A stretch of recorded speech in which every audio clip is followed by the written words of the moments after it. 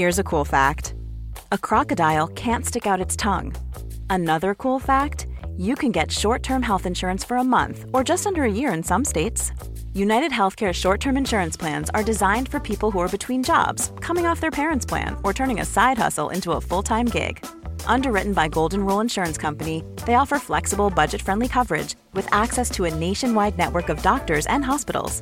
Get more cool facts about United Healthcare short-term plans at uh1.com.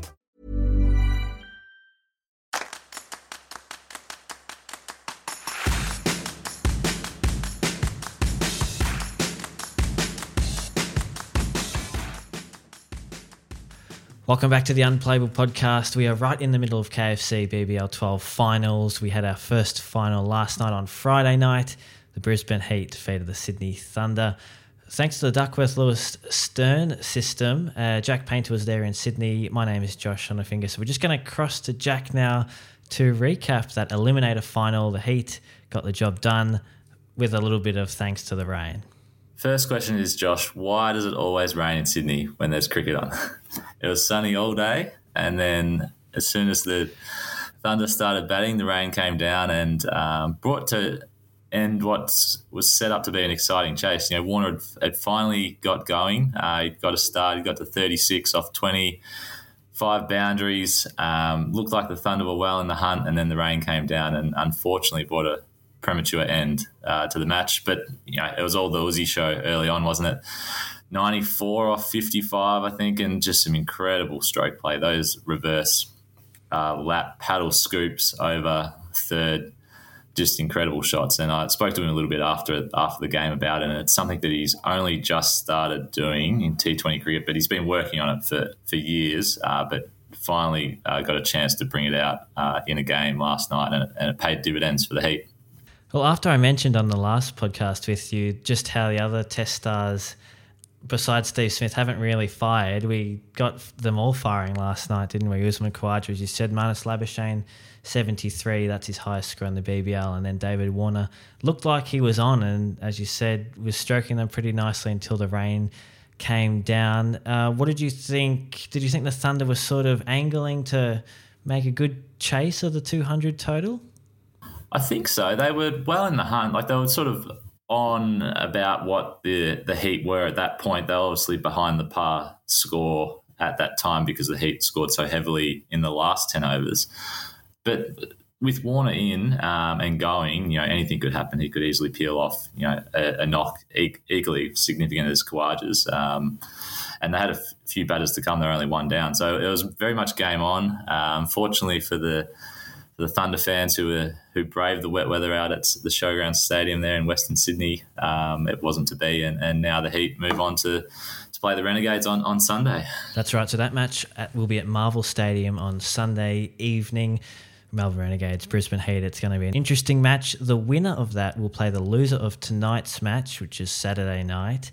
Sydney Sixers have travelled to Perth to take on the Perth Scorchers, and the winner of that match goes straight through to the final. So plenty at stake for these remaining matches. Speaking of the Melbourne Renegades, though, Jack, you spoke to their spinner, who's from Western Australia, Corey Rocchiccioli, and he had some interesting stories to tell as well. He's a really nice story, Corey Rocchiccioli. He's had to bide his time at the Renegades this season. Obviously had Akil Hussain and Mujib-ur-Rahman from Afghanistan early on, who, you know, they were incredible in what they were able to do. So he kind of had to wait his time to get an opportunity. And he actually said that time spent with them, without going into too much of our chat later, but, you know, that kind of got him into the side because he was able to learn so much off those guys and how they go about bowling in T20s, you know, their game plan and how they want to, you know, when they want to change their pace and that kind of thing. And it really helped shape his bowling. So he's benefited from that. But he's just a bit of a ripping fella. He's got a few quirks here and there. We mentioned one on the last podcast about naming his bats after coffee shops. There's also another quirk to do with his Instagram. So really interesting chat and looking forward to sharing that one and hopefully seeing him in action tomorrow against the Heat. Yeah, well, I think that's a pretty good plug. Without further ado, let's jump straight into your chat with Corey Rocchiccioli. A lot can happen in 3 years, like a chatbot may be your new best friend. But what won't change? Needing health insurance. United Healthcare Tri-Term Medical Plans, underwritten by Golden Rule Insurance Company, offer flexible, budget-friendly coverage that lasts nearly 3 years in some states. Learn more at uh1.com. Quality sleep is essential. That's why the Sleep Number Smart Bed is designed for your ever-evolving sleep needs. Need a bed that's firmer or softer on either side? Helps you sleep at a comfortable temperature? Sleep Number Smart Beds let you individualize your comfort, so you sleep better together. J.D. Power ranks Sleep Number number 1 in customer satisfaction with mattresses purchased in-store. And now, save 50% on the Sleep Number Limited Edition Smart Bed for a limited time. For J.D. Power 2023 award information, visit jdpower.com/awards. Only at a Sleep Number store or sleepnumber.com.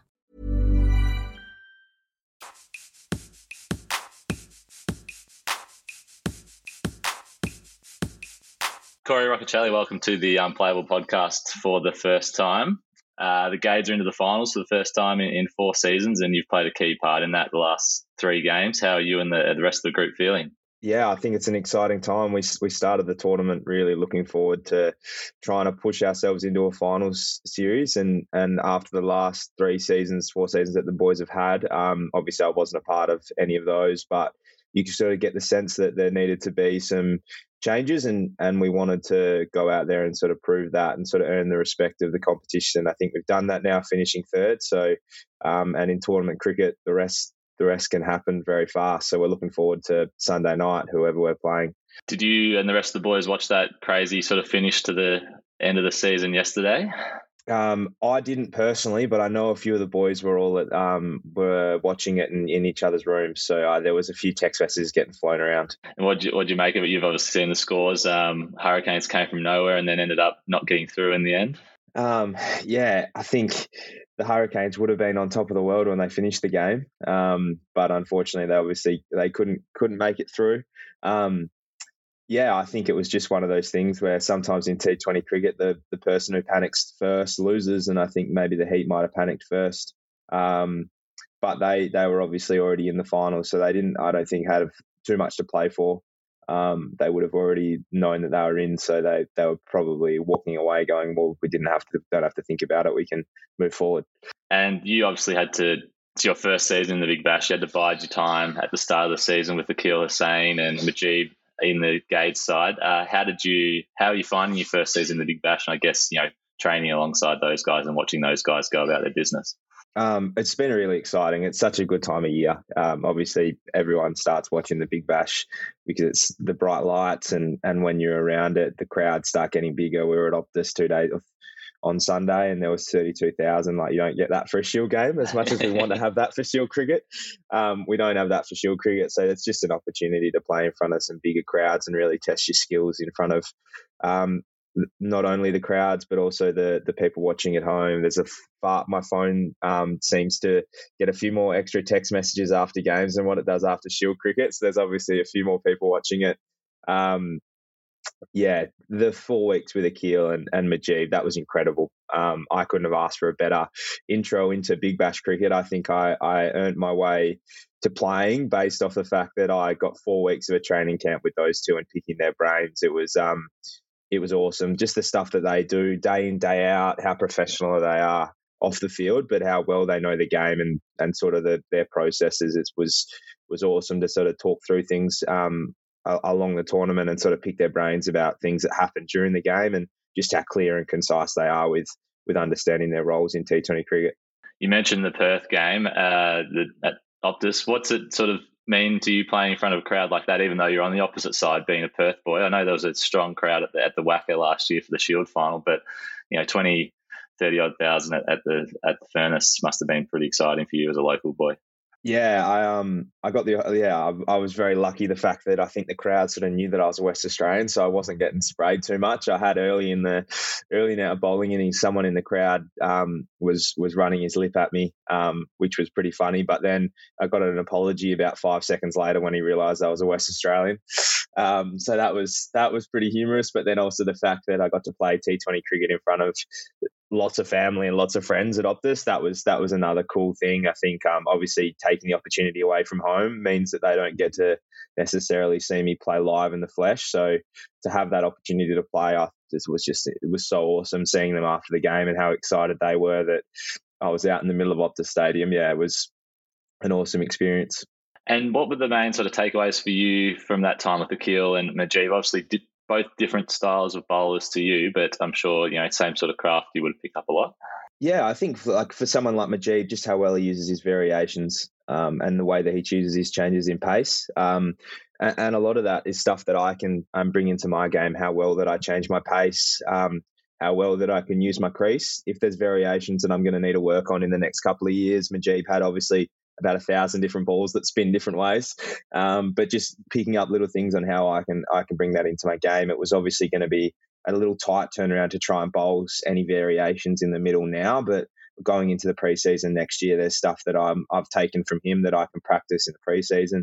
With Akil, there's just lots of little things that he was really good at in terms of summing up the conditions really quickly, whether it was going to spin, whether it was holding, whether he could swing the ball with his arm ball. We saw how good his arm ball was, especially in Canberra, not Canberra, Geelong, sorry.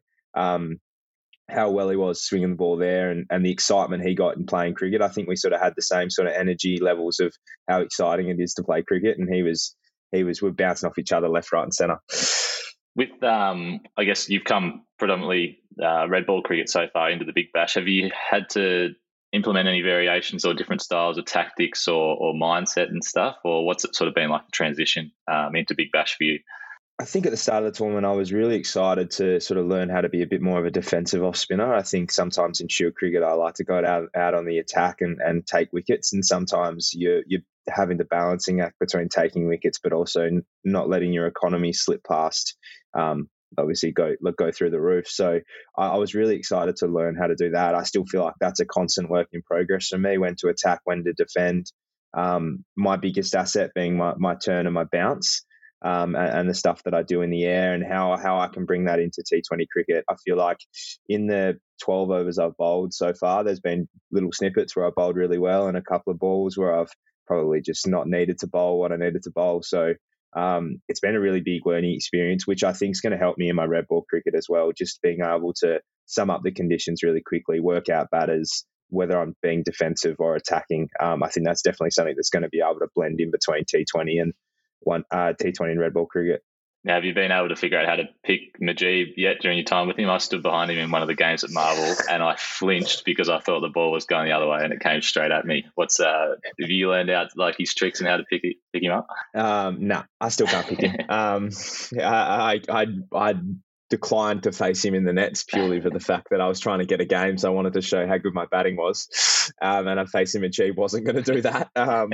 But he was a genius. Just the way he uses his skills, especially like flicking the ball out the front of his hand, it's incredible. I don't think people appreciate how hard that is. Like if they want to go and try and do that with a cricket ball just by throwing it and then try and bowl it, and more often than not, it ends up being a full toss instead of actually landing on the pitch. And what's the experience been like bowling under Finchy? Obviously, Aaron Finch, Australia's T20 captain. You obviously played under Sean Marsh last year at WA, and then Sam Whiteman this year. What's it been like with Finchy so far? Oh, I think just I'm getting glimpses of why Finchy's, or not even glimpses. I'm getting the exact reason why Finchy's been such a good captain for so long. Just his ability to make me think about the game really clearly. He's got so much experience. He knows what's going to happen, when it's going to happen. So I just ask so many questions of him. He's given some really good advice on how to be tactically ready for games, what I need to prepare for, and then just being able to go out there and back what I do. He's been really good at being able to trust me and trust my skills and really push me to trust my skills whilst I'm out in the middle and not just be bowling 120-kilometre arm balls and actually trying to spin the ball. So he's been really good, and the trust he had in me to bowl the surge the other night against the Adelaide Strikers, I wasn't expecting to do that. So it's been nice to have the backing of the captain. Now, those that know you will know that you pinch your bats from teammates and that you name them after copy shots. Can you sort of explain to us a bit how that came about and whether you're still sort of pinching those bats off teammates? I'm lucky now that Southern Cross Cricket have come on board, Vinesh at Southern Cross Cricket, so they're giving me cricket bats now, which is really nice. But the naming of cricket bats probably started as a joke, maybe 18 to 24 months ago, just getting sticks off the boys when I first came into the system. And I started to name them after coffee shops that I'd either been with the boys, because most of the boys that I was getting the bats off, we'd been out for coffee, or a coffee shop that's been around, I was around where they live. So like being able to take like bats off the boys. The clear example is the Shield final last year. I was using one of Josh Phillippe's bats that I took off him. I don't even know if he took it. I took it. He knew that I took it off him. But we do a lot of cycling to a coffee shop down in North Fremantle in Perth called Oo. And I named it after Oo just by the fact that that's how I have an association with Flip, and the coffee shop that we always go to. There's a couple other bats that I sort of name after coffee shops close to where I live. They're just basically all my favourite coffee shops, and just a fun way to name my bats. And now that I've got the same stickers on my bats, I just want to know which bat's which. So I just name it after a coffee shop, and it's easy for me to understand. Where's that stick now, the one from the Shield final? 28 ball 50. It must be sitting pride of place in the pool room, maybe? It's on ice for Shield cricket. It's one of my favourite Shield bats to use. So at the moment, it's back home in Perth. I'm too scared to use it in T20 cricket. Too scared to break it. So it's had a few fixes along the way, but at the moment, that's my current number one in Shield cricket. And what about the stick you're using at the moment, the Big Bash? You only required once in your first game of the season, but has that got a name?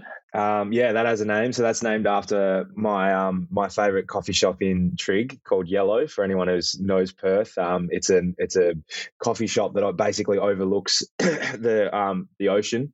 It's an incredible place. It's about to close down. So if anyone is in Perth now or is going to Perth, I suggest you go there. It's especially in summer. It's an incredibly good looking view.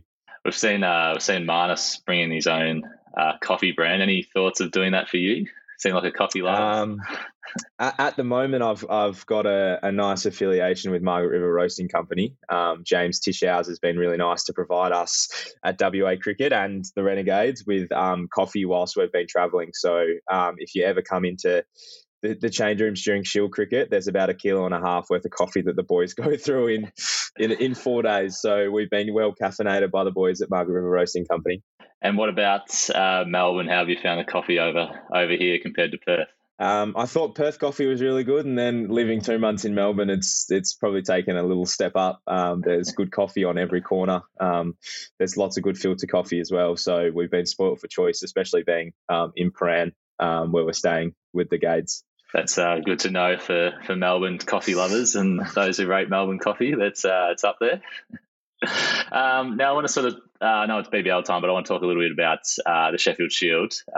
You're the leading wicket taker with 16 for spinners at this sort of halfway point of the season. You must be pleased with how all that's tracking. Yeah, it's been awesome. It's been really cool to have the backing of Adam Voges and the rest of the boys at WA Cricket. I was really lucky, I suppose, that the last Shield game I did play was on a very spin-friendly wicket at the SCG, so I capitalised as much as I could there. And then the rest of the time, my role at the Wacker is to support the big fast bowlers and just making sure that I'm going at a really low economy rate. I think my favourite innings of the whole Shield season was, even though I took two forfers in Sydney, my favourite innings was bowling to Queensland on day one and going 18 overs, 1 for 1 or 2 for 27, because I feel like that's something that the boys ask of me to do, and that's something that I was really proud of, and I think that's helped to set us up for a win. So those innings like that have been really fun and really rewarding to bowl in, and having the trust to go out there and play basically every game for the Shield season has been awesome. And you coach WA coach Adam Voges sort of talked ahead of the season about developing spin in WA, because we become accustomed to the Wacker being 4 quicks and really pace friendly. What's it like to sort of have that clarity from your coach, knowing that there's going to be a role there for you throughout the whole season? Oh, it's awesome. It just makes you walk a little bit taller and sort of being a little bit stress free that you're not going to get dropped or not play at home. I think sometimes in the past we might not have played a spinner at home, so to be able to know that we're playing at the Wacker, but I'm still going to play regardless of if it's a big green top or a flatty. That's been really good to know that I'm going to go out there and play, and so then I can plan and prepare. We've obviously got the nets at the Wacker that are pretty green and pretty spicy, so I just try and bowl on there, and you sort of learn what it's like to bowl at the whacker. I really enjoy bowling at the whacker. The drift that you get when the sea breeze comes in, and then the spin and the bounce that you get sort of on a day one wicket, like it still spins. Unfortunately, usually I'm not getting there at the moment because the fast bowlers are doing really good jobs. But I've really enjoyed it, and then chiming in with the bat whenever I can. And it kind of suits your style, doesn't it? The whacking, you big overspin, lots of bounce. That kind of the whacker wicket is suited to your style. Is that sort of you've developed your bowling style to that, or you've always sort of had those weapons? Yeah, I wouldn't say that I've like gone out there knowing that that was the style that I wanted from the get go. I think it was just the fact that I was bowling off spin, then I grew to being 6'3". So it sort of helps the fact that I'm a little bit taller, but like playing on the wickets and playing grade cricket in Perth, we're not getting big Bunsen burners. So I've been asked to try and get bounce and use that sort of shape, which I really enjoy. I find that really fun to be able to get some bounce and extract that. That's the stuff that now I'm sort of building a career around. I was going to ask you a little bit later, but sort of talk to us how you got into off spin. Were you always an off spinner, and you sort of were smaller and then grew into 6'3", or how did it come about? I'm smiling right now thinking about the day. I think it was 36 degrees in Perth, and I would have been in under 13s districts, and I was short and chubby like most 13-year-olds are, and I was bowling little meadows, and by meadows I mean probably at 50 kilometres an hour, thinking that I was a top order batter. And I decided to bowl one ball of spin, asked the coach if I could bowl it, and the first ball spun. Or that's how I remember it anyway, and the rest is history. I've kept bowling spin ever since then. So had you practiced it at training or in the nets or anything prior to that, or is it just in the game, picked it up one ball and then gone from there?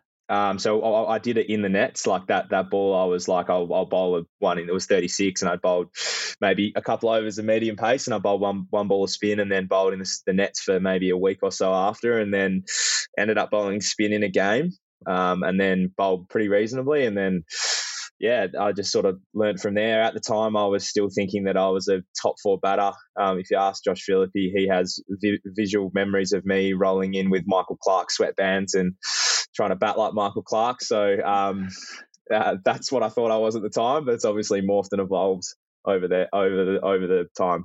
Your career to date, you've won a Shield 4 games into your first class career, and you played a key role with obviously 50 and a couple of wickets in that match. Is it pretty surreal thinking about that's what you've achieved so far, even though your career's so young? Yeah, I got a couple of texts yesterday just sort of saying that in the space of 18 months, I'm playing in Shield cricket now. I'm playing in Big Bash finals. So, it's been an incredible rise. I think in 2 years before that, I was involved with the Scorchers, and I didn't play a game, but we got to the final of that. So I've been really lucky and really fortunate that I've sort of come into a time of Western Australian cricket that we're successful. Obviously, it's been really nice to be able to push my way into the first 11 and be able to play a really influential role in how the team's been going. When you're living it, it's sort of something that you just sort of like brush off. But when you mention it now, it's really cool to think about it. 2021. If I go back to being a 20-21-year-old, to tell me at 25 I'll be doing the things I am. It's pretty cool.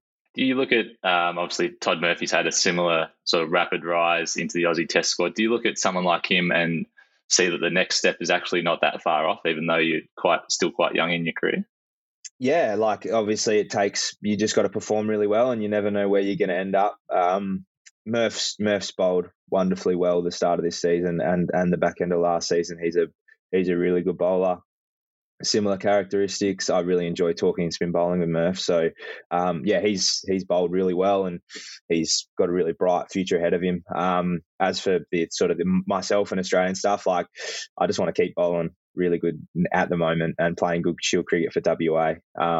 The rest will simply take care of itself, I reckon. I think I've learned over the last 5 or 6 years that if you stay in the present moment, your own rapid rise happens really quickly. So I'm just worried about that, and I want to play for Australia, but I've got bigger fish to fry, and that's playing good first class cricket for WA, good big bash cricket for the Melbourne Renegades, and performing and taking lots of wickets.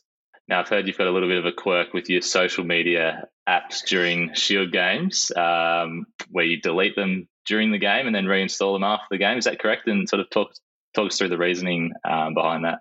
Yeah, so this happened this time last year. I wasn't in the Big Bash setup, and I was having a conversation with the WA cricket psychologist at the WACA, Tom Parker, and I've been spending a lot of time with him, and we were sort of working through some visualizations, and I sort of realized that I was spending a lot of time looking at how other people were doing in the Big Bash and being really jealous of the boys being away and having FOMO, which I'd probably never had in my life before.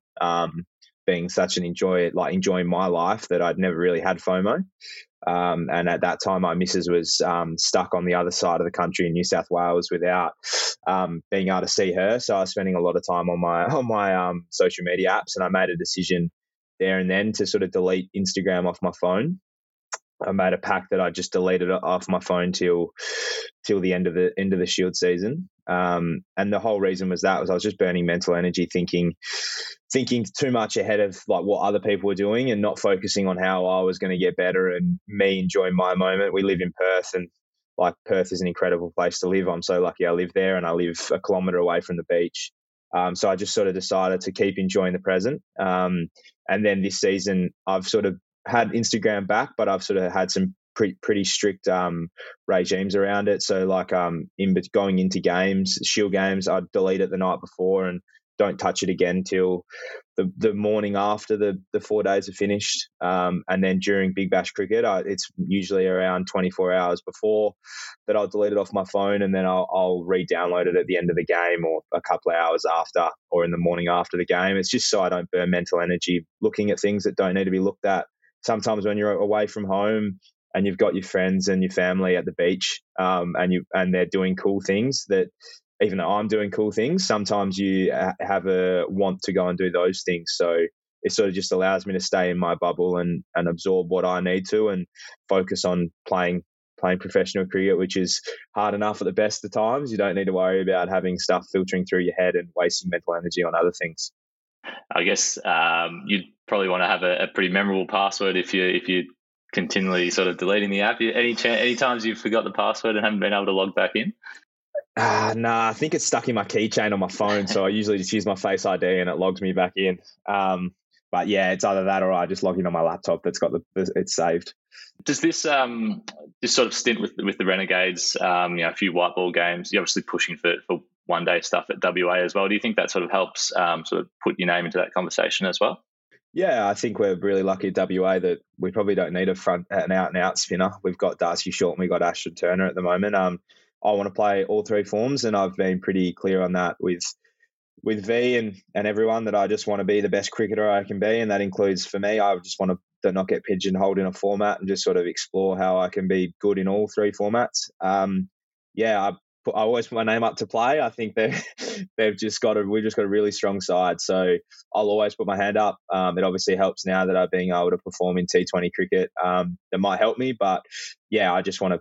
I'm putting my hand up, and V's got the problem of being the selector. I think that we've got so many good, talented players at Western Australia that sometimes it's hard to fit 20 good players into an 11. I think we were sort of going back and counting that there was 9 players who weren't available for the Shield final last year that could have played. So I wouldn't have played if they were all available. So we're just really lucky. We've got some amazing players at Western Australian cricket. And what is it about WA cricket? You've obviously come through the system now. You had to come over to Melbourne for your Big Bash opportunity, but the amount of players that you've got that are ready to play when they're selected too. What is it about WA and being part of that sort of program that makes it so good? I think we're just really lucky that at the moment we've got a lot of good, high caliber international players and some really good players who haven't really had the opportunity to play for Australia but are amazing cricketers as well. I still have this vivid memory of my first day of pre-season training with Western Australia 2-3 seasons ago during COVID, where I was running laps, and I think the group was me, Cameron Bancroft, Mitch Marsh, Marcus Stoinis, and I think Sean Marsh was in it. And as a young kid coming through, to be around those players, you sort of rise to their level. You rise to their level of training when they're all back in town. You really rise to that level, and I think that helps us young boys at the time to to get better and better and better. And I've been really lucky as well to have Ash Agar as basically my one-stop shop to whenever I need a call about off-spin bowling. I give him a call and talk to him about it. Compared to some other states who might not have that experience, and then not including Matt Kelly and Joel Paris, who are also incredible fast bowlers. We're just really lucky that we can talk to those people and sort of expand our game before we even play. We've got some really good developmental pathways. We've got some incredible coaches at the WACA that sometimes, like Adam Voges at the top. You got Bo Casson, you got Tim McDonald, Matt Mason was there last season. You got Wes Robinson, a development coach, Tom Parker, the sports psych, and then the rest of the S&C staff. Like, we've got some really good pathways, and Jeff Marsh as well. We've just got some really good coaches, and we've got some really strong grade cricket. So I think it's all morphing together, and the fact that we've got some really strong international players as well.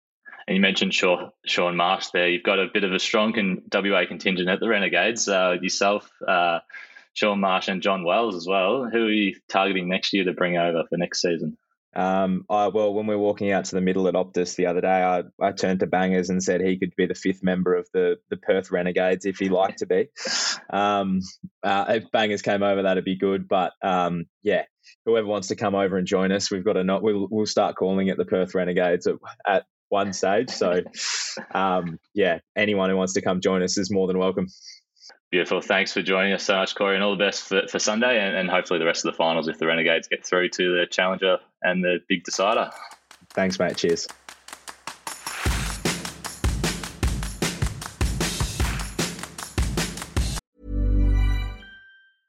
Want to get a chiseled look in the jawline? Sculpt and shape your jawline with added volume from Juvederm Volux XC. Juvederm Volux XC is an injectable gel specifically designed to be robust enough to improve moderate to severe loss of jawline definition. And it is the first and only hyaluronic acid filler approved for the jawline. Add volume to your jawline for a chiseled look with Juvederm Volux XC. For important safety information and to find a licensed specialist, visit juvederm.com. That's JUVEDERM.com. Not for people with severe allergic reactions, allergies to lidocaine, or the proteins used in Juvederm. Common side effects include injection site redness, swelling, pain, tenderness, firmness, lumps, bumps, bruising, discoloration, or itching. There's a risk of unintentional injection into a blood vessel, which can cause vision abnormalities, blindness, stroke, temporary scabs, or scarring. Talk to a licensed specialist to find out if it's right for you. Visit Juvederm.com. That's JUVEDERM.com.